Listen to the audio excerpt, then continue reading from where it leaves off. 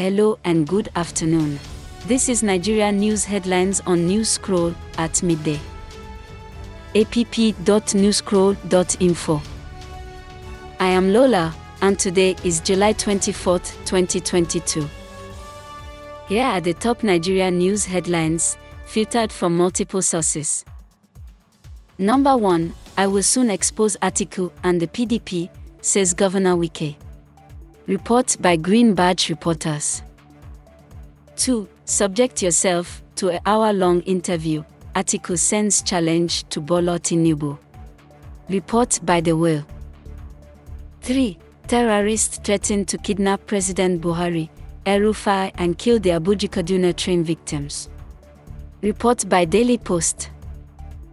4. The youths must take up leadership positions, says Obasanjo. Report by Daily Trust. 5. Tinubu's choice of Muslim ticket is anachronistic. Report by The Sun News NG. This rounds up the headlines at midday today from Newscroll. Visit app.newscroll.info for current Nigeria news headlines.